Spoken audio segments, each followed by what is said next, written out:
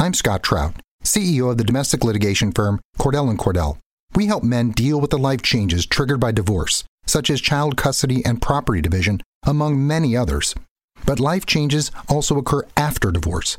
These changes can make parts of your existing court order irrelevant or harder to follow. If you feel a modification to your court orders might be necessary, talk to us at Cordell & Cordell. We're a partner men can count on. Contact CordellCordell.com, 1065 East Hillsdale Boulevard, Suite 310, Foster City, California, 94404.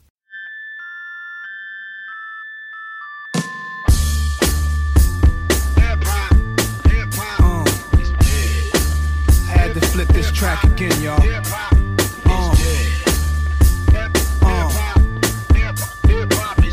NYC, Dirty Southwest Coast, Midwest, let's go. Welcome in to an edition of the Denver Nuggets Daily Podcast that should have happened probably 2 weeks ago, but we are back. The show lives, TJ. We're still alive. You want to know who was almost not living? Boban, after almost dying and keeling over in the fourth quarter. He played for so damn long. What a freakish game tonight was. This was a game, you said earlier, TJ, it felt like 3 different games packed into one. That's hard to disagree with, man. We'll break it all down. But yeah, what a bizarre first half. Didn't feel like the important game that it was. Then the Nuggets turn it on to start the third. Of course, Boban carries the Clippers to an absolutely improbable 19-point comeback. Tough loss for Denver, probably the worst loss of the year. Let's just start from the beginning, because just getting into the facility and all of a sudden realizing, like, wow, the crowd's kind of thin for this game. Like, wow, there's a weird vibe in here. Wow, the Nuggets are really sloppy to start. Like, from the very beginning, from the get-go, things felt off, don't you think? Absolutely. I mean, we've seen the Nuggets play a lot of games that had a sort of playoff game-like atmosphere recently in these last few weeks, and you're thinking, okay, it's a flat performance against Houston. What else is new? They're going to come back in this huge game against the Clippers. They're going to play well. They're going to play in front of an energetic crowd. That's what I thought was going to happen. The arena was mostly empty, and it was pretty much dead quiet for the first 5 minutes of the game. It was bizarre. I cannot remember a game where it was just like, wow, there's playoff implications. It's a national TV game. Paul Millsap is coming back. Paul Millsap's it was just return. Nothing was happening. Right. It was bizarre. So the Nuggets come out sloppy, obviously. I think in the first 4 minutes of the game, they turned it over 3 times and only Jamal Murray had 3 turnovers in the first quarter alone. And they only made 2 field goals. I tweeted that out at one point. They started 2 of 6 and then went like 8 of 10 directly after. Now, directly after, and this catalyst being Paul Millsap was subbed into the game. Yes. Checked into a huge ovation from what was there of the Nuggets faithful. And from that point forward, the Nuggets really took control in the first half. And it wasn't necessarily what Millsap was doing, but just that was the catalyst. There was energy in the crowd. The team started to play well. Everything picked up from there. And as we headed into the second half, TJ, it really started to feel like this is going to be a nice win for Denver. It did. Let's stick with Paul Millsap for a second, because I felt like he came in and, man, the jitters were there. It was funny because he was asked about, so Katie Winge, she's the sideline reporter for the Nuggets, does an incredible job. She's definitely awesome. Definitely go follow her. But she asked him, she was like, what were the nerves like? You said how you came in and you were already so just emotional when you showed up this morning for shoot around. What was that like? He was like, well, Malone told me I was coming in at the 6:30 mark. So I already knew. So the anxiety was worse because of that. So he saw 6:30 come around. He gets in about the 6 minute, it was 5:57 on the dot. And the Nuggets proceed to go on a 20-8 run, even though Paul Millsap was not at his best. It was very clear he was rusty, which is fine. He's missed 100 days to the dot. So when that happens, you still saw the glue. You saw what really pulled everything together, and you see there's defensive flashes, the offense is functioning, and it just ran. And I loved the rebounding, even though he only had one hand. He had a great rebounding first half. One hand. But that left hand, by the way, I don't want to say useless. That's probably too harsh, but he does not have full range of motion. And when you watch him warm up, I don't think Millsap needs 2 hands to make an impact on an That's NBA game. That's how damn good he is. But he was playing with one. But yeah, he rebounded really, really well. And the Nuggets are one of the best rebounding teams in the league. They're one of the best offensive rebounding teams in the league. So while we're sitting there in the first half and the Boban experience had yet to begin, I was sitting there feeling so good about the Nuggets' chances of being perhaps the most dominant rebounding, at least offensive rebounding team in the league with Millsap back. So yeah, he was great, man. And we got a glimpse of what this team can be, what this team was supposed to be from day one. And I think the big story of the first half was the fact that they would go on these big runs to end the quarter and then immediately give a few points back at the end of the quarter. And Michael Malone was furious. Like, he was livid about the fact that you go out down on one end and Wilson Chandler gets a layup. There's 3 seconds left at the end of the first quarter, and then Lou Williams goes coast to coast in 3 seconds and gets a bucket. Like, that's demoralizing. That tears the heart of a team who had positive momentum. The Nuggets were just annihilating at the Clippers by the end of the first quarter. They ended up winning the quarter 33-24, but it should have been more than that. You go into the second quarter, and they give a 6-0 run up immediately to start the second quarter to them. Then they battle back, do their thing, and they end 8-0 up, run they followed that with. Yeah, an 8-0 run. And they end up losing the quarter by 3 because they gave up another bucket at halftime again. And help me out, I'm trying to remember the quote Malone gave us in the post game here. I think he was saying you need to approach every possession the same way. And the Nuggets just aren't doing that. Yeah. Right now. So I actually tweeted out. He said you need to you need to approach the game where you value every possession. We did not value every possession, which is what it came down to. And he's correct. They let off the gas. So with that being said, let's jump to the third quarter because there was such a mixed bag. Yeah. The third quarter was just complete chaos because Paul Millsap comes in and oh my God, gangbusters, man. The defense was awesome. He was flying around. He was getting buckets. He was everywhere. Yeah, the defense looked great to start that quarter. Let's stick with that. Let's talk about this defense for a second because I think it's important because while everything in this game was so chaotic, and yes, they gave up 122 points, which is just terrible, but you give up 41 in the fourth quarter, and every other quarter you don't give up more than 30. So they played good defense the majority of this game. Paul Millsap, Wilson Chandler, and Gary Harris, which is likely the starting 2, 3, and 4 when everyone is healthy and going forward, they were a functional, coherent, cohesive, on a line defending team, and it looked really, really good. Jamal Murray was even shutting guys down in this game. Yeah, that was the type of defense we saw to start the year. I think people forget already but the offense was still there too. Right. That's what was so glorious to watch about this. Well, that was sort of the difference between this version of the Millsap Nuggets and the version we initially saw. So to start the year, the Nuggets actually did make that leap from like a bottom of the barrel defense to middle of the pack. Yeah, 15th, 16th, 17th area. Right, and that was the improvement of Harris, the presence of Millsap, and of course Chandler at the 3. The problem was they weren't really doing things correctly on offense. They weren't playing through Jokic. Okay, here in the third quarter, they got that stellar defense, and then what did they do on offense? They played through Jokic. Yes, they did. And it was crazy because Wilson Chandler is an entirely different human since coming back from basically since once the trade deadline ended. He has been a different person on the court. And his defense tonight, no matter who he was covering, I thought was top notch. And when you can get top notch defense from Wilson Chandler, you get Gary Harris being disruptive and Paul Millsap just doing what he does. Yeah. He's just so smart, so aware that it's almost like you have an additional defender on the floor because he's stunting down whenever someone gets in the lane. He's closing out with reckless abandon, but also rotating the next guy and helping the helper. Everything that he does, it makes him feel like there's an additional player on the court. Right, it's almost like they have 6 defenders. His ability to help virtually anyone on the floor without losing sight of where his guy is impeccable. And I love watching him play alongside Jokic on defense. It reminds me of like an older brother following a younger brother around the schoolyard. It's true. He's like, I can take care of my own, but I got to keep an eye on this guy just in case he needs some help. Yeah, no, the defense looked awesome, man. And actually even thought Will Barton played some decent defense tonight, too. I agree with that. He was in an ultra-intense mode tonight, and it ended up tailing off in the second half, but everything fell apart. So let's just get to what everyone wants to talk about. Did you have something else you want to say? Well, I just wanted to note that the third quarter, the first half of it, the defense looked so good, the offense looked great, and that was Jokic going to town. He actually didn't take a single shot in the first half of this game. First quarter. He took a shot in the second quarter, but he had 0 points at halftime. 0 points, yeah. It was a weird half from him. Of course, he picked up those 2 fouls early. Really weird from Jokic in a game that they needed. But in the third quarter, he turned it on. He scored 10 points in like the first 6 minutes. I think he finished with 13 points in the quarter. 13 points, yeah. And at one point, Doc Rivers tried to adjust to that, and he made the wrong adjustment. He started double-teaming Jokic after the ball had gotten to him down in the post. Now, if you follow this Denver team, you know they really struggle with post entry,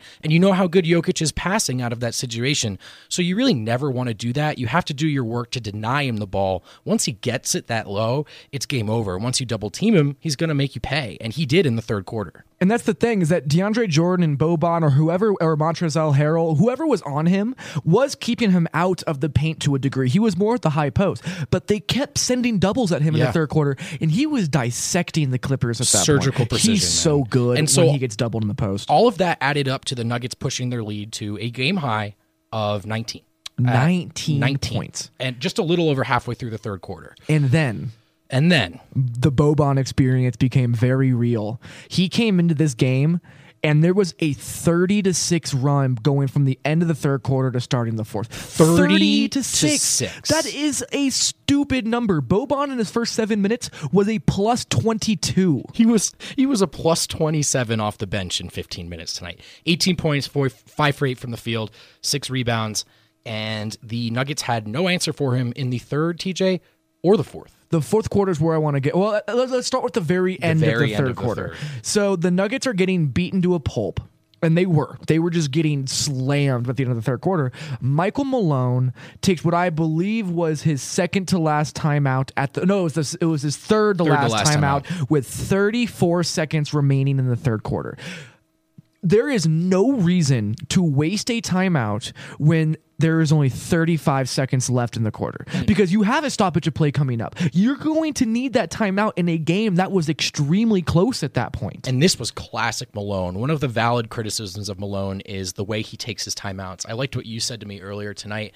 It's almost as if he takes them when he's upset, yes. Right? Not necessarily when the team needs one, but when he needs to blow some steam off.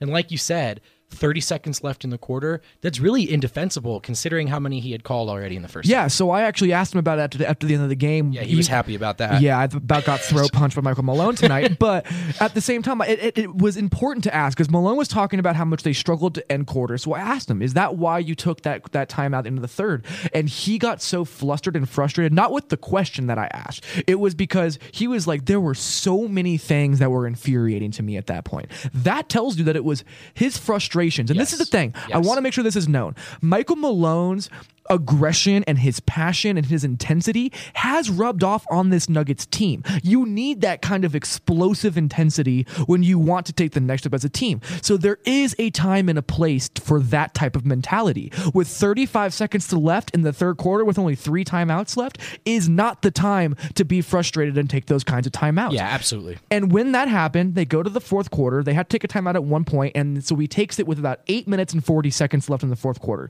That means for nearly 9 minutes, the Nuggets only had one singular timeout left, and that is when Boban became just a monster. He was a phenom. There was nothing you could do to stop him. Other than maybe like calling a timeout and making an adjustment. Oh, wait, but you couldn't because you only had one left in a close game with playoff implications. So when you blow a 20-point lead at home, obviously a large part of this falls on the shoulders of the players. But tonight is one of those nights where I do think it is fair to say Malone cost them to a certain extent. Yeah, so Malone is as much in this blame as the players are for blowing the 20-point lead because when Boban started doing whatever the hell it was that Boban did, the Nuggets just didn't have an answer. There was like 7 minutes straight where it was just Lou Williams, Boban, high pick and roll over and over and over and over and over. And if he wasn't scoring at the rim, he was getting fouled and scoring from the free throw line. Yeah. He went 7 of 7 at one point from the free throw line, finally missed one, and then hit 2 more. Yeah. Like it was inconceivable that this was what was happening. Yeah, I forgot going into this game, TJ, that Boban is actually the best basketball player of all time. Listen, I am opening the MVP candidacy for Boban Marjanovic right now. He's got my vote. Yeah, I'm in. He and Joffrey Laverne. Can we talk about really quickly this dynamic where anytime wanna someone talk comes about into this. the Pepsi Center, I the don't wanna least talk likely about this. candidate has a career game? I don't want to talk about this It at is all. so strange. Like the amount of times over like watching Denver Nuggets basketball for like 5 years now of just like backup power forwards annihilating the Denver Nuggets. Like I just can't handle it anymore. I am starting to understand the frustration that fans feel. Like I did Nug not. life is a thing now, right? Yeah, like you're dude. starting to get there. I did not root for this team my whole life, and I'm really glad that I don't. Now that I sit here, It can be infuriating, as Malone liked to say over and over and over again. But I want to go back to Boban because everyone was like, well, what do you do? What do you do? You couldn't stop him. Like, how do you fix that? Malone's decision to fix it was to go to Mason Plumlee, which in a vacuum, you put your more physical, stronger center on the bigger center. Sure, in a vacuum, that's fine. Doc Rivers, with a master stroke of a move, just started Hack of Plumlee. Yep. And that was immediately what ended the ability for Michael Malone to continue doing that. So what do you do? And I have a very simple answer for this. Hit me with it. you just run pick and rolls right back at Boban. Run Boban right off the floor, right? There was a point where Wilson Chandler went through him and launched him to the floor, basically, and it took Boban a solid, it seemed like 45 seconds to get up. Not because he was hurt, not because his body is so gangly that it takes forever to get up. He was just so damn tired. Yeah, absolutely. So why weren't they just hitting him over and over again? This is the thing.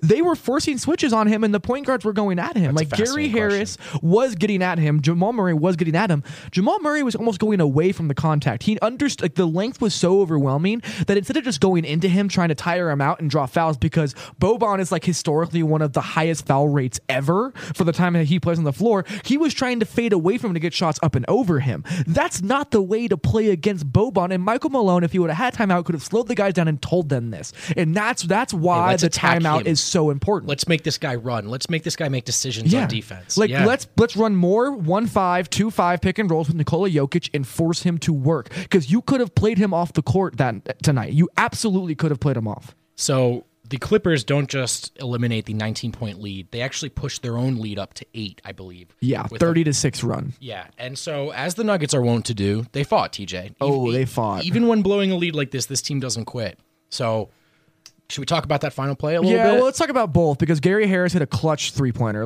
Michael Malone took his final timeout with about 37 seconds left, and it was a call where I was like, I don't know if I would have taken a timeout that early if the game's going to be this close. Granted, it was the correct decision, because Gary Harris comes out of that timeout and hits a huge three to make it a one-possession game.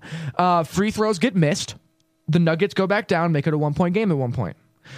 It just wasn't enough. And Jamal Murray comes down the court when it is, I believe, a 2-point game because Austin Rivers missed a free throw.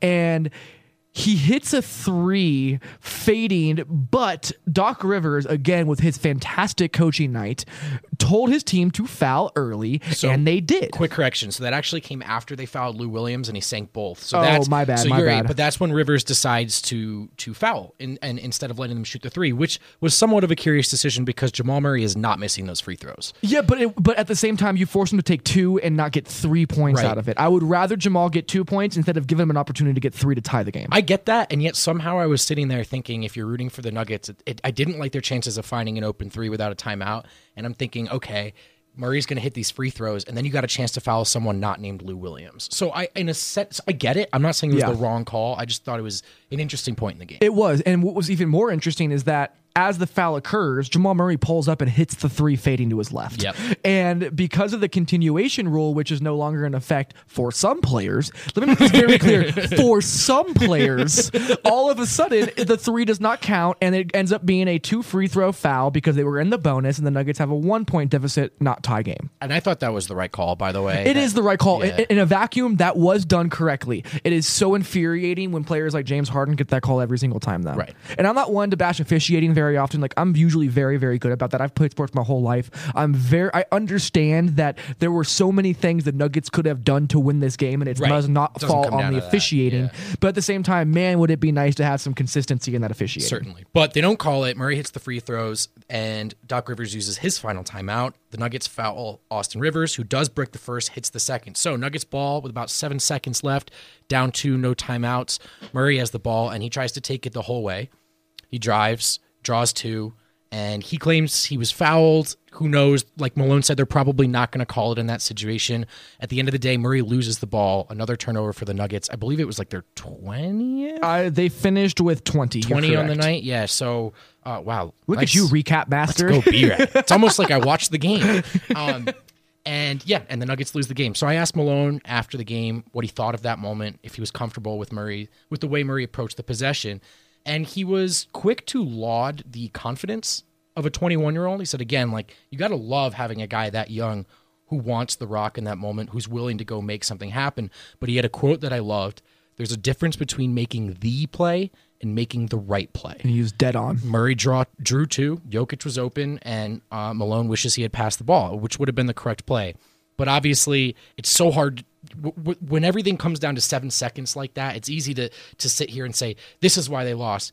The Nuggets had 4 quarters to play better basketball. Yes, they did. They had essentially 3 different games, it felt like. That's really what it felt like, because they were sloppy Yeah. to start, and then you had the Millsap experience, and where everyone was just rolling. Like, when you look at the point differential, like you just had up on the box score at NBA.com, you see red for the Clippers, where like they did great to start the first quarter. Then it's this sea of yellow, where the Nuggets were just blowing the life out of them, and it was so much to do with their defense and Paul Millsap, and then the Boban experience happens. It's wild. Like, it was literally 3 separate games, it felt like. It really did. And so let's talk about the implications, TJ. Well, I want to go back to what you said about Jamal Murray real quick. One sure. last thing. I really like that Michael Malone caped for Nikola Jokic to get the last shot. Me too. Because anybody who has watched this Nuggets team feels like Jamal Murray's the lead guard. He's the guy you want to rely on for the last shot. He's the alpha, which is a term that gets thrown around way too often in the NBA, in my opinion.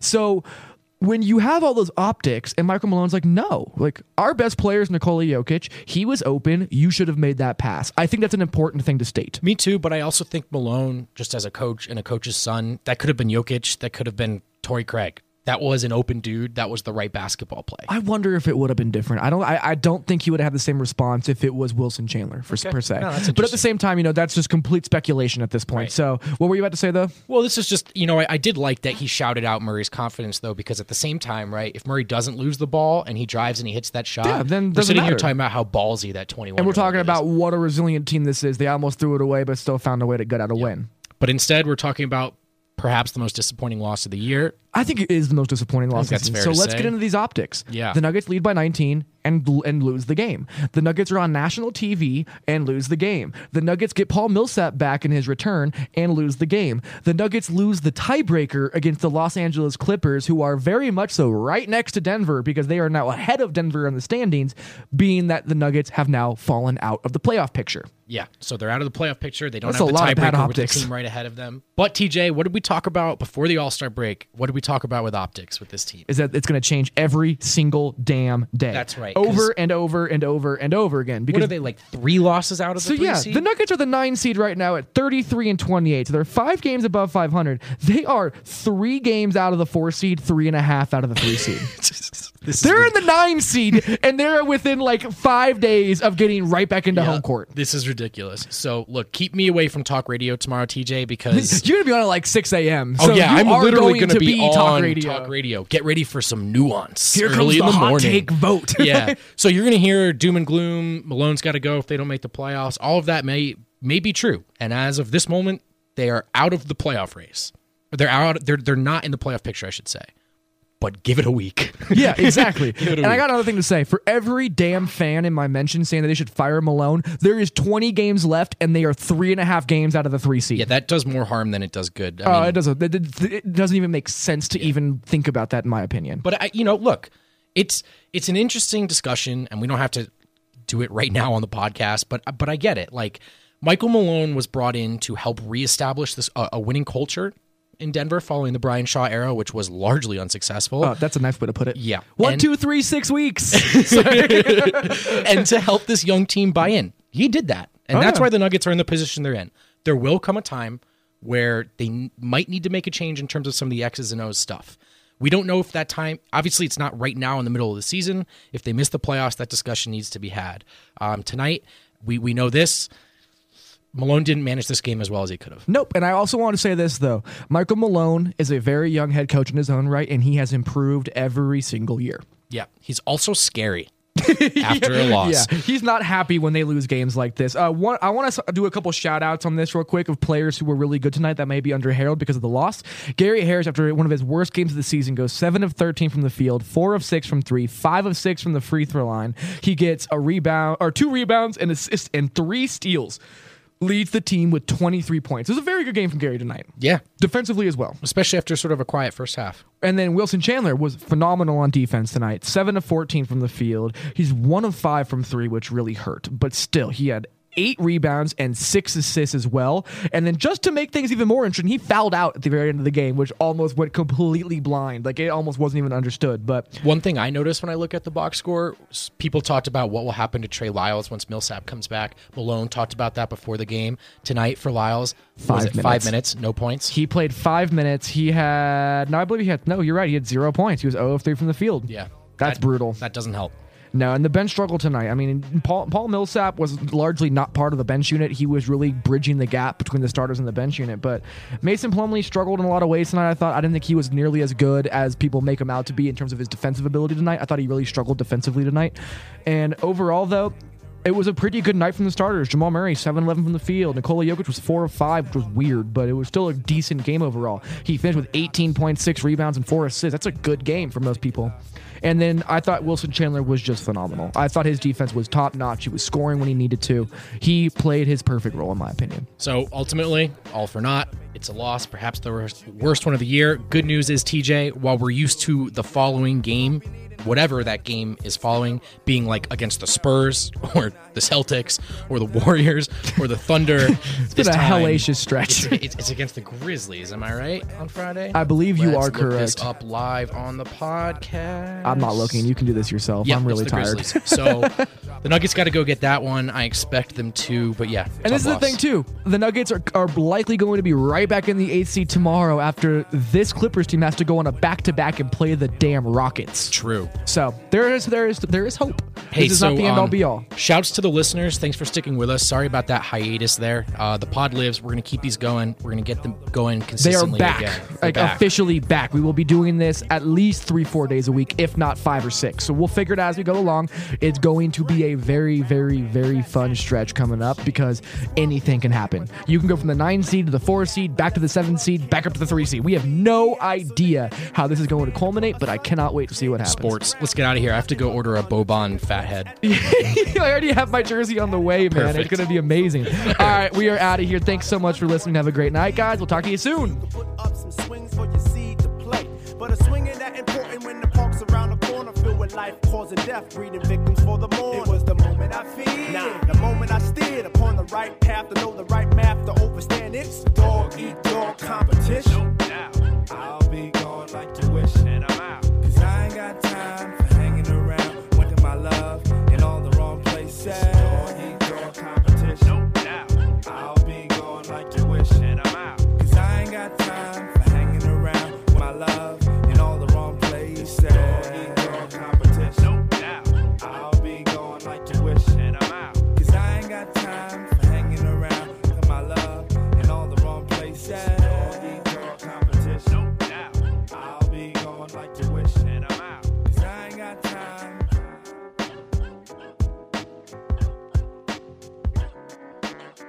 No doubt. And I'm out.